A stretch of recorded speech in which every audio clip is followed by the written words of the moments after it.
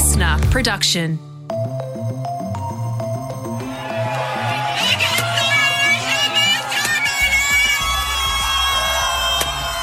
That is the sound of the Free Britney supporters on the streets of LA on Friday, Californian time, celebrating the news that Britney Spears was finally free of the conservatorship, where her father controlled almost every aspect of her life for 13 years. Yeah, so this story, which maybe would have been filed under celebrity gossip, became a lot more serious when the world found out how much this legal arrangement limited her life and even, Tom, her fertility. It became the focus of 3 big documentaries and then a court case which finally handed down the verdict on Friday, the judge ruling that the conservatorship is no longer required.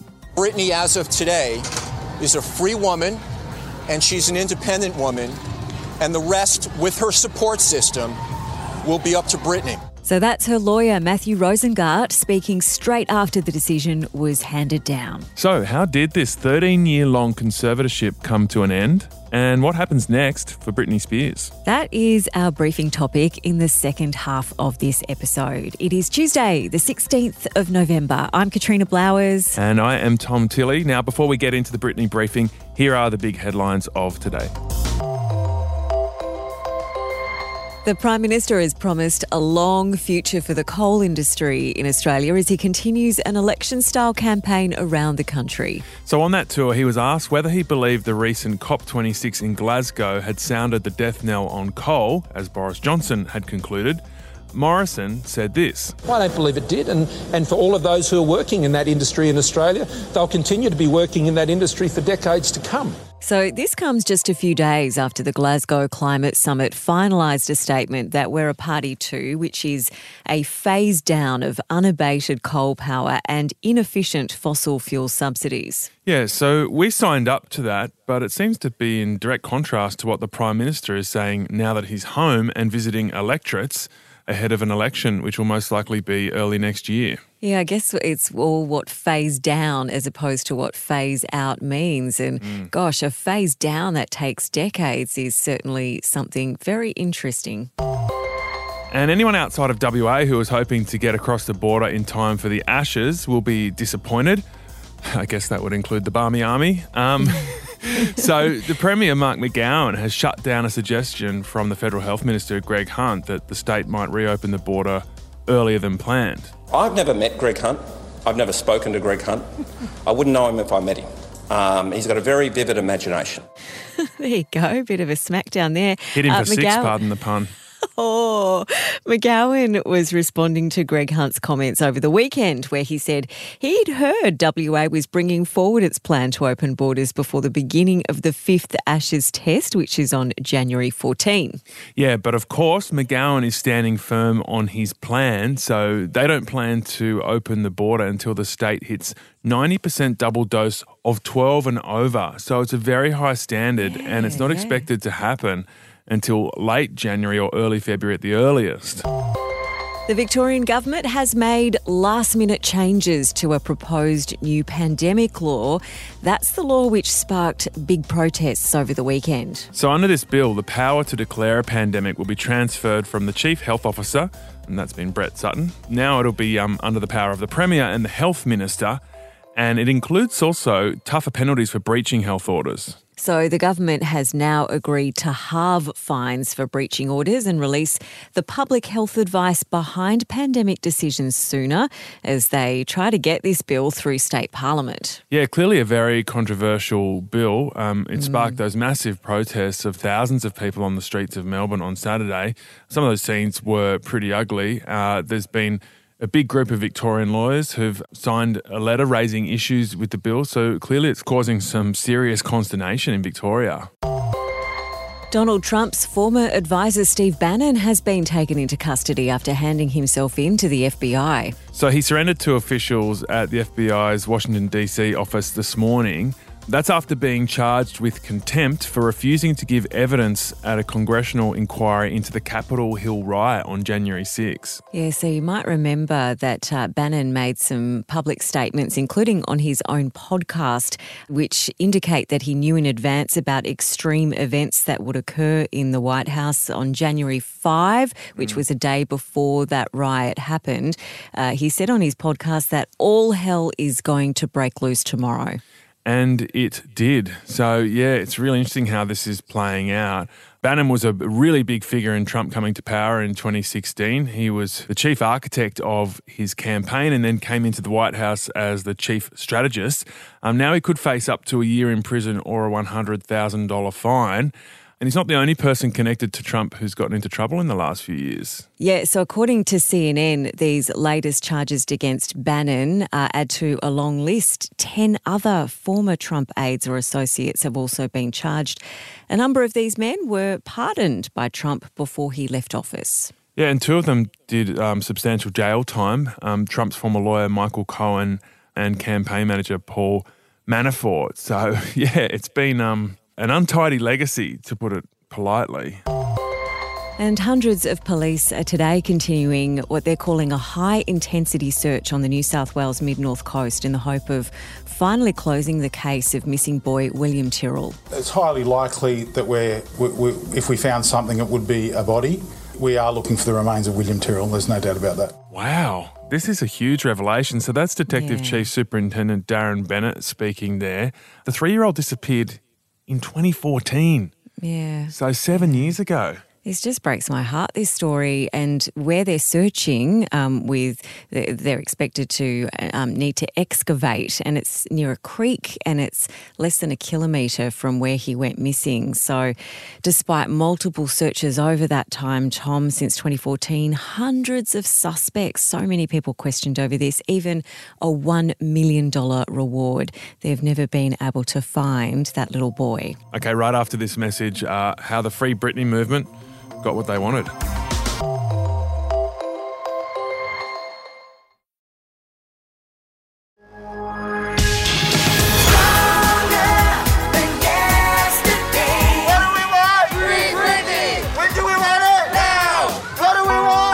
This is Free Britney 102, where we explore issues related to the Free Britney movement. The Free Britney movement is advocating for the end of Britney Spears' conservatorship. But a functioning woman that's been working nonstop, it doesn't make any sense. Dear Britney, my name is Elizabeth Denon, and I'm 29 years old. My name is James Miller. Dear Britney. Dear Britney. Dear Britney. I'm so nervous. I'm sweating. Your whole situation is consuming me now. I can't believe that it's just been this long and I didn't know. I think so many of us didn't know. That is the trailer of Framing Britney Spears we just heard then. That's the first big doco to put the spotlight on the Free Britney movement. That New York Times doco came out in February. Then there was a follow-up documentary on Hulu called Controlling Britney Spears. And then a Netflix doco also came out in September called Britney versus Spears. And I think that shows just how big this story became. Those are the Free Britney fans celebrating what they called Freedom Day over the weekend. Clearly, this story hit a massive turning point with the court decision to end the conservatorship on Friday. So the decision by the judge means that after 13 years, her father Jamie will no longer control her $60 million fortune, her ability to perform, or even if she wants to have a baby or not. Yeah, that's something she said she's wanted to do. So what is next for Britney Spears? To find out where her story will go next and how this final court decision came to be, we have veteran entertainment reporter from Channel 10, Angela Bishop, who's been following this since the beginning. Angela, as an entertainment reporter and a fan, what was your reaction to the big decision in court on Friday? Relief, I think, is the fundamental reaction, that any woman of 39 years of age to have lived under the conditions she has for nearly 14 years in a modern country like the United States of America is shocking, to say the very least. Her fans were calling it Freedom Day. There were celebrations in the street. When did this Free Britney movement start? It interestingly started a few years ago when she cancelled a residency in Vegas, citing her father's ill health. And fans began to question whether she was in fact in control of what she was allowed to do or not. This sort of momentum began to build into the Free Britney movement, and they were just questioning her life and how much of it was controlled by this conservatorship and why, and whether there was any wrongdoing toward her occurring. So literally when this occurred on Saturday our time, the fans who you saw in all the videos jubilantly celebrating and firing lots of pink confetti into the air had every reason to be there and be celebrating, because it would not have happened without them. I mean, that is absolutely true. The fans were even mentioned in court filings to the Los Angeles Superior Court. Britney's lawyer, Matthew Rosengart, citing the movement of the fans and various claims from the fans as being pivotal in getting to this point where she has been freed from the conservatorship. Talk us through the legal case that's played out to this decision on Friday, Californian time. What were the key turning points? Without a doubt, the initial key turning point, which was just 5 months ago, so consider how quickly this has all happened in respect of the nearly 14 years she's been under this conservatorship. But it was just 5 months ago when Britney made a video call into the court, which we've subsequently all heard, and it was harrowing to listen to. The fact that a 39-year-old woman was not in charge of her own reproductive situation, the fact that the conservatorship was not allowing her, she claimed, was not allowing her to have her IUD removed. So she couldn't marry, she couldn't have children if she wanted. These claims that if she objected to doing things, she was drugged, because audio of those video calls was leaked. We could actually hear the despair in her voice. But what I think happened from there, the absolute key point was for the 13 years up until then, her lawyer had been appointed by Jamie Spears, had been appointed by the Conservatives. So no matter, it seemed, what she asked her lawyer to do, it never happened. And it wasn't until Judge Penny in the Los Angeles Superior Court said, right, you can appoint your own lawyer, and she was able to appoint Matthew Rosengart, that things just started changing really rapidly. So the things we saw then were, first of all, he said, we're going to get Jamie Spears off this conservatorship. He came outside court and said, I'm going to get this man off the conservatorship. And within, by September, that had happened. Jamie had walked away saying this was in the best interests of his daughter now, but there's no doubt he wasn't going to do that until Matthew Rosengart started putting the thumb screws on in court. Well, apparently she didn't even know that she could file to end the conservatorship, so that shows how much the information she was getting was limited. It would appear that her lawyer did not seem to be fully apprising her of her options. Let's put it sort of in those sort of terms. She was living on an allowance. This is a girl who has built a fortune based on her talent of more than $60 million. And she was given $2,000 a week to live on, and her father was putting $16,000 a month through just in expenses, let alone in salaries. And this has been demonstrated by these fantastic documentaries which we've seen, particularly those by the New York Times, uncovering evidence and allegations that there was a bug placed in her bedroom, an audio bug, that her entire communications on her mobile phone were mirrored and were monitored by her father and others in the conservatorship. This sort of stuff is, you can't imagine that's going on in a country like America. So, Ange, from the perspective of Jamie Spears, though, his daughter Britney had a really public breakdown in 2007. We all saw the pictures that came from that. She then lost custody of her children. She had some ongoing mental health issues. He recently released a statement through his lawyer saying that he helped Britney re-establish her career after that. He also helped her reconnect with her kids. And he said anyone who's tried to help a family member deal with mental health issues knows the daily work and the worry that this requires. Do you reckon on some level he's been unfairly painted as the villain here? He's a dad trying to help his daughter. There is no doubt that some intervention was required to help her. There is no doubt about it. She was obviously troubled.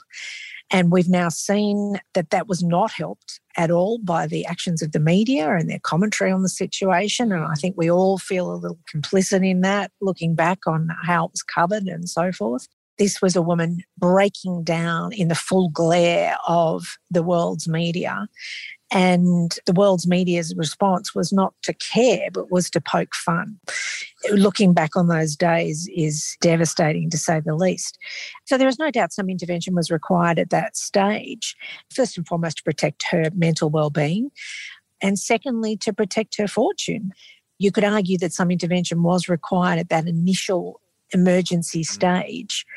It is very hard to argue that those same drastic measures still needed to be in place 13, 14 years later. Very hard to argue. Are you confident she's definitely dealt with those problems that started this whole arrangement? What are you sort of seeing in the way that she's handled her recent appearances, her recent decisions, and how do you think that reflects on how she might move forward? We can't know. Because we've seen snapshots of her as filtered through social media, and that's not our whole picture, shall we say. We do know she's engaged. We do know she's designing a wedding dress with Donatella Versace, so personal happiness seems to be something that's on the agenda, which is great. What makes me feel confident in the other areas you mentioned is Matthew Rosengart's statements outside court immediately after the conservatorship was declared terminated. And that was, he said he has a financial safety net in place legally for both the estate and the personal effects of Britney Spears. He seems to be indicating that her financial estate is going to be monitored and looked after, which I think is great, because that protects her assets and protects her welfare in that respect. And so as she does marry Sam Asghari, interestingly, a profile on him's just appeared in the New York Times, because we don't sort of know too much about him. And it doesn't actually shed much more light on him either. He's still a man of mystery. But we do know he aims to be an actor and a stunt person. You know, he appeared in Hacks, the HBO series, and he's coming up in Mel Gibson's new movie, which is revealed in that. And a prenup's probably not a bad plan, you know, let's say in this day and age. Hope so. You know, and it sounds though Matthew Rosengart, in conference with his client, is looking out for these things. And I think that that is a good sign. This lawyer seems to have his head screwed on, right? That's all I can say. He seems to know what is needed legally to happen to get her out of this conservatorship, but he's not going to let her just run to the wind. He's going to make sure that there's, you know, good managers in place to guide the next step of her professional life. So the questions we all want answered: will she tour again? Will she tour to Australia? And will she have a baby? I'd say touring would be a way off. And certainly what I've been reading from people who have been following the case for a long time, I think new music's not out of the question. That's something, you know, she could be reaching out to writers right away. She has a story to tell. To express musically what she's been through in the last 13 years would be something to behold. That's at heart who she is, and she can tell her story musically. The grueling nature of a tour, in particular a worldwide tour, particularly with all the pressure that would be on her now and the level of expectation, I would hope that those around her would be very mindful of not going into that too quickly. But new music, I think that'd be sensational. And hey, she should definitely be able to have a baby if that's what she wants. In the world of celebrity, it's just the most unique and ridiculous situation I've ever come across. That's entertainment reporter Angela Bishop from Network 10. And I guess, Tom, the next logical step here, whenever there's a big story like this, is that you have a big sit-down interview that's very well paid, a big tell-all. But I think in this case, because Britney has only given us breadcrumbs on social media, she's really kept that intrigue going, and she's been able to control the way that she tells her story. Her best step, I think, from here is to say it all musically in an album. Can you imagine how highly anticipated that release would be and how much money she'd make from that? Yeah, and I think it might even be better for her well-being. I think a television interview could be really grueling. I mean, I'd hate to see just a poorly considered video on social media, or even, as Angela Bishop was saying, a tour that was too demanding on her and maybe sort of pushed her to the limit. So to get into the studio, take your time, as you say, pour it into the music for a world that's waiting to hear her reaction could be an amazing way forward. Tomorrow on The Briefing, how the pandemic has changed the world's oldest profession.